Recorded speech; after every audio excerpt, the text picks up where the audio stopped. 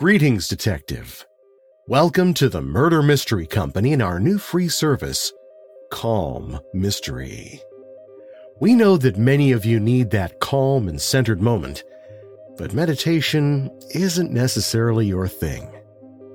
If you're a mystery lover, a crime fan, and could use a break, you've come to the right place. It sure is a suspenseful world out there, but I have good news for you. In this world, the only suspense will come from the world's best writers. For the next few minutes, we're going to close the door on the outside world. First, find a comfortable chair, sofa, or bed. Take a moment to just relax into that spot. Let your body sink in, slowly releasing the day's tension. Just relax. You've earned this time. You need this time for you. Your body will thank you. Now let's take a moment to clear your mind. I want you to focus on two things: my voice and your breathing. Take a deep breath in through your nose. Let it out slowly through your mouth. Now the same thing, but let's breathe on my count. 3 counts in and 4 counts out. Breathe in. 1, 2, 3. Now out. 1, 2, 3, 4. As we do this, you're going to slowly relax more and be perfectly ready for tonight's dastardly tale. Now again, breathe in. 1, 2, 3. Now out. 1, 2, 3, 4. One more time, breathing out the last bit of stress. Breathe in. 1, 2, 3. Now out. 1, 2, 3, 4. Excellent. Tonight's tale of mystery, intrigue, and murder is truly spine-tingling. Welcome to Calm Mystery. Our selection this time, The Vanishing Prince by G.K. Chesterton, read by Perry F. Bruns, Part 2. There was a silence, and Sir Walter considered the papers before him with an abstracted eye. At last he spoke. "Quite so, but look here. If the local feeling is as lively as that, there are a good many points to consider. I believe the new Act will enable me to collar him now if I think it best. But is it best? A serious rising would do us no good in Parliament, and the government has enemies in England as well as Ireland. It won't do if I have done what looks a little like sharp practice and then only raised a revolution." "It's all the other way," said the man called Wilson, rather quickly. "There won't be half so much of a revolution if you arrest him as there will if you leave him loose for 3 days longer. But anyhow, there can't be anything nowadays that the proper police can't manage." "Mr. Wilson is a Londoner," said the Irish detective with a smile. "Yes, I'm a Cockney, all right," replied Wilson, "and I think I'm all the better for that, especially at this job, oddly enough." Sir Walter seemed slightly amused at the pertinacity of the third officer, and perhaps even more amused at the slight accent with which he spoke, which rendered rather needless his boast about his origin. "Do you mean to say," he asked, "that you know more about the business here because you have come from London?"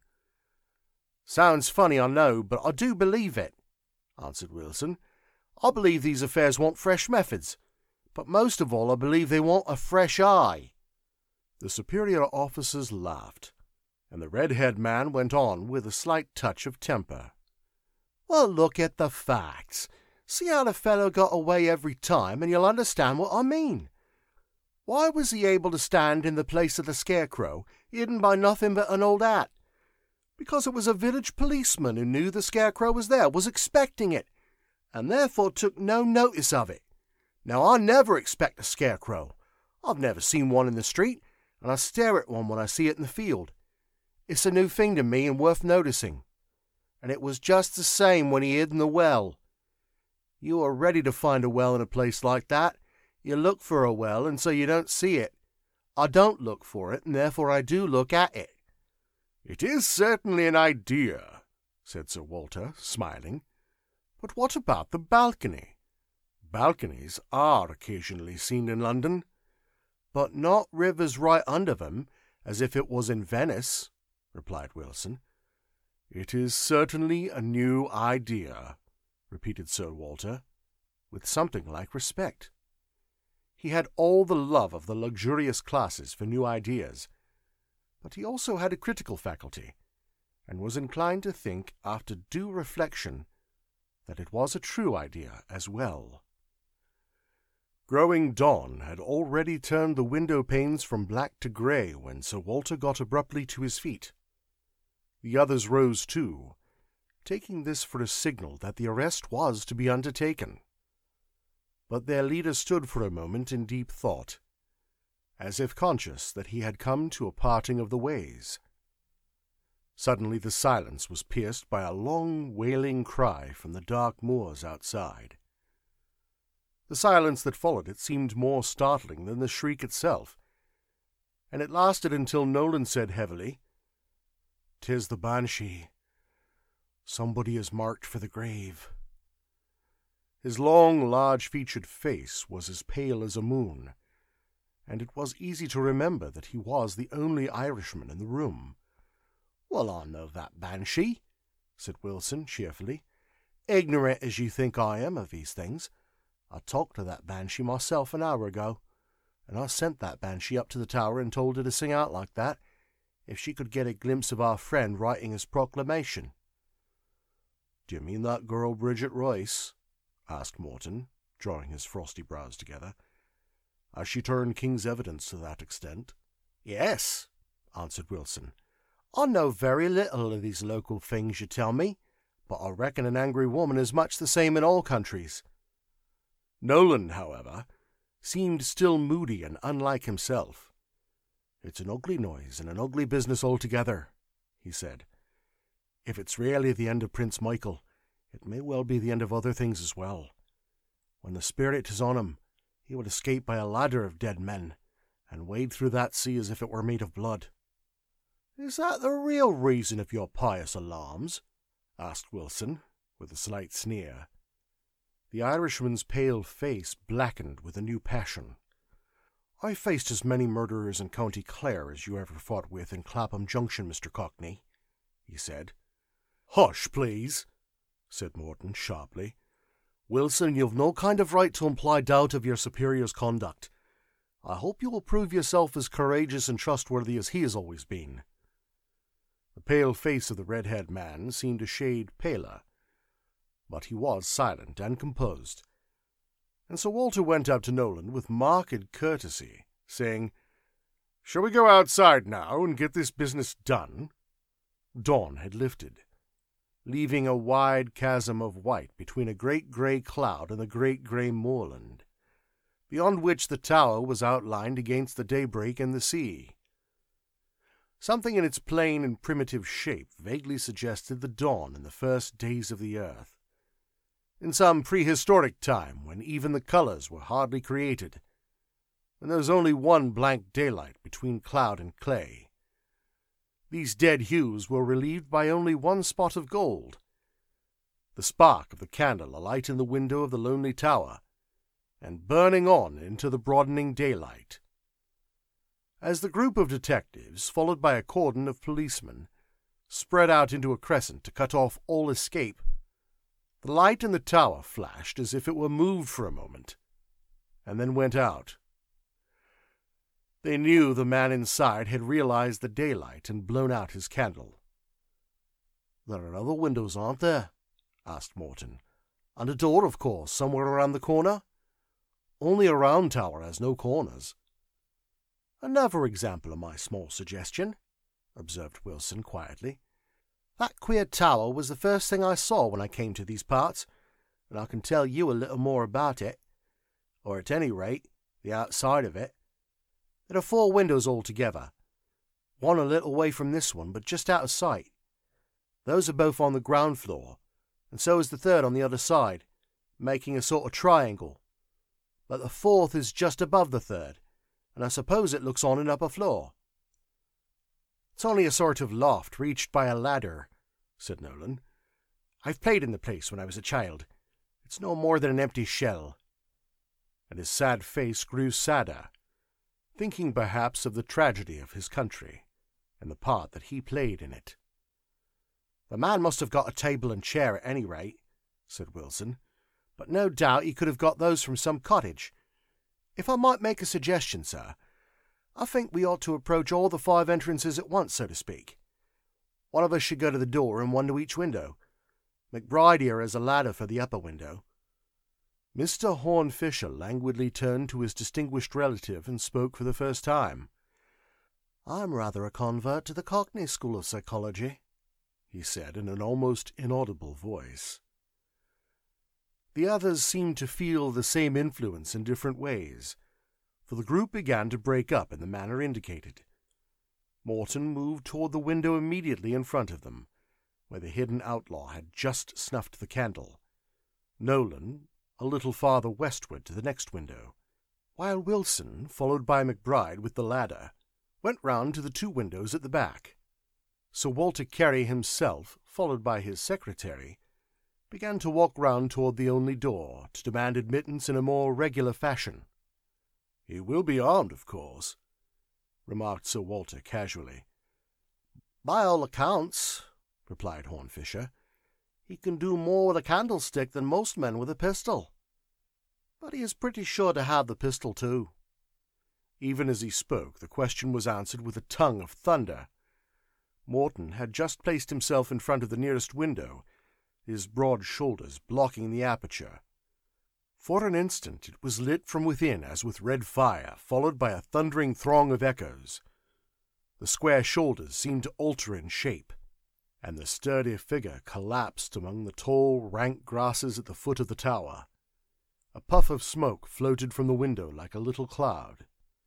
The 2 men behind rushed to the spot and raised him, but he was dead. Sir Walter straightened himself and called out something that was lost in another noise of firing. It was possible that the police were already avenging their comrade from the other side. Fisher had already raced round to the next window, and a new cry of astonishment from him brought his patron to the same spot. Nolan, the Irish policeman, had also fallen, sprawling all his great length in the grass, and it was red with his blood.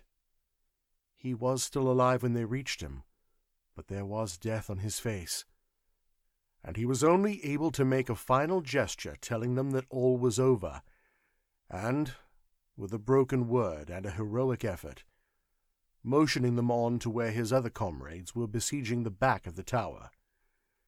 Stunned by these rapid and repeated shocks, the 2 men could only vaguely obey the gesture, and finding their way to the other windows at the back, they discovered a scene equally startling, if less final and tragic. The other 2 officers were not dead or mortally wounded, but McBride lay with a broken leg and his ladder on top of him, evidently thrown down from the top window of the tower, while Wilson lay on his face, quite still as if stunned, with his red head among the grey and silver of the sea holly. In him, however, the impotence was but momentary, for he began to move and rise as the others came round the tower. "My God, it's like an explosion!" cried Sir Walter, and indeed it was the only word for this unearthly energy, by which one man had been able to deal death or destruction on 3 sides of the same small triangle at the same instant. Wilson had already scrambled to his feet, and with splendid energy flew again at the window, revolver in hand. He fired twice into the opening and then disappeared in his own smoke. But the thud of his feet and the shock of a falling chair told them that the intrepid Londoner had managed at last to leap into the room. Then followed a curious silence, and Sir Walter, walking to the window through the thinning smoke, looked into the hollow shell of the ancient tower. Except for Wilson, staring around him, there was nobody there. The inside of the tower was a single empty room, with nothing but a plain wooden chair and a table on which were pens, ink, and paper, and the candlestick. Halfway up the high wall there was a rude timber platform under the upper window, a small loft which was more like a large shelf. It was reached only by a ladder, and it seemed to be as bare as the bare walls. Wilson completed his survey of the place, and then went and stared at the things on the table. Then he silently pointed with his lean forefinger at the open page of the large notebook. The writer had suddenly stopped writing, even in the middle of a word. "I said it was like an explosion," said Sir Walter Carey at last. "And really the man himself seems to have suddenly exploded. But he has blown himself up somehow without touching the tower. He's burst more like a bubble than a bomb." "He has touched more valuable things than the tower," said Wilson gloomily. There was a long silence, and then Sir Walter said, seriously, "Well, Mr. Wilson, I am not a detective, and these unhappy happenings have left you in charge of that branch of the business. We all lament the cause of this, but I should like to say that I myself have the strongest confidence in your capacity for carrying on the work. What do you think we should do next?" Wilson seemed to rouse himself from his depression, and acknowledged the speaker's words with a warmer civility than he had hitherto shown to anybody. He called in a few of the police to assist in routing out the interior, leaving the rest to spread themselves in a search party outside. "I think," he said, "the first thing is to make quite sure about the inside of this place, as it was hardly physically possible for him to have got outside. I suppose poor Nolan would have brought in his banshee and said it was supernaturally possible, but I've got no use for disembodied spirits when I'm dealing with facts, and the facts before me are an empty tower with a ladder, a chair, and a table." "The spiritualists," said Sir Walter, with a smile, "would say that spirits could find a great deal of use for a table." "I dare say they could, if the spirits were on the table, in a bottle," replied Wilson, with a curl of his pale lip. "The people round here, when they're all sodden up with Irish whiskey, may believe in such things. I think they want a little education in this country." Hornfish's heavy eyelids fluttered in a faint attempt to rise, as if he were tempted to a lazy protest against the contemptuous tone of the investigator. "The Irish believe far too much in spirits to believe in spiritualism," he murmured. "They know too much about 'em. If you want a simple and childlike faith in any spirit that comes along, you can get it in your favourite London." "I don't want to get it anywhere," said Wilson shortly. "I say I'm dealing with much simpler things than your simple faith, with a table and a chair and a ladder. Now what I want to say about them at the start is this. They are all three made roughly enough of plain wood, but the table and the chair are fairly new and comparatively clean. The ladder is covered in dust and there is a cobweb under the top rung of it. That means he borrowed the first two quite recently from some cottage, as we supposed, but the ladder has been a long time in this rotten old dustbin. Probably it was part of the original furniture, an heirloom in this magnificent palace of the Irish kings." Again Fisher looked at him under his eyelids, but seemed too sleepy to speak, and Wilson went on with his argument. "Now it's quite clear that something very odd has just happened in this place. The chances are 10 to 1, it seems to me, that it had something specially to do with this place. Probably he came here because he could do it only here. It doesn't seem very inviting otherwise. But the man knew it of old. They say it belonged to his family, so that altogether I think everything points to something in the construction of the tower itself." "Your reasoning seems to me excellent," said Sir Walter, who was listening attentively. "But what could it be?" "You see now what I mean about the ladder," went on the detective. "It's the only old piece of furniture here, and the first thing that caught that cockney eye of mine. But there is something else. That loft up there is a sort of lumber room without any lumber. So far as I can see, it's as empty as everything else, and as things are, I don't see the use of the ladder leading to it. It seems to me, as I can't find anything unusual down here, that it might pay us to look up there." That's it for Part 2 of The Vanishing Prince by G.K. Chesterton here on Calm Mystery.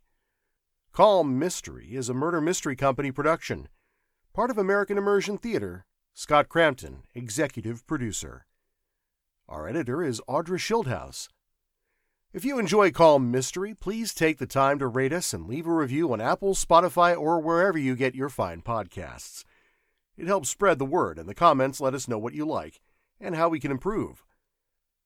While you're at it, tell a friend who enjoys a good story, or tell an enemy if you need a distraction, and subscribe if you haven't already. That way you won't miss an episode. They'll download to your device when you least expect it. And remember, stay calm. Mystery is everywhere. Thank you for listening to Calm Mystery, a Murder Mystery Company production. To solve your own case with us, visit murdermysteryzoomparty.com, all one word, and use code CALM, C-A-L-M, for $20 off your own murder mystery party. We have dozens of entertaining detectives. You can even ask for me, Perry, by name. If no one else can help, and if they can find me, maybe I can help you become Detective of the Night.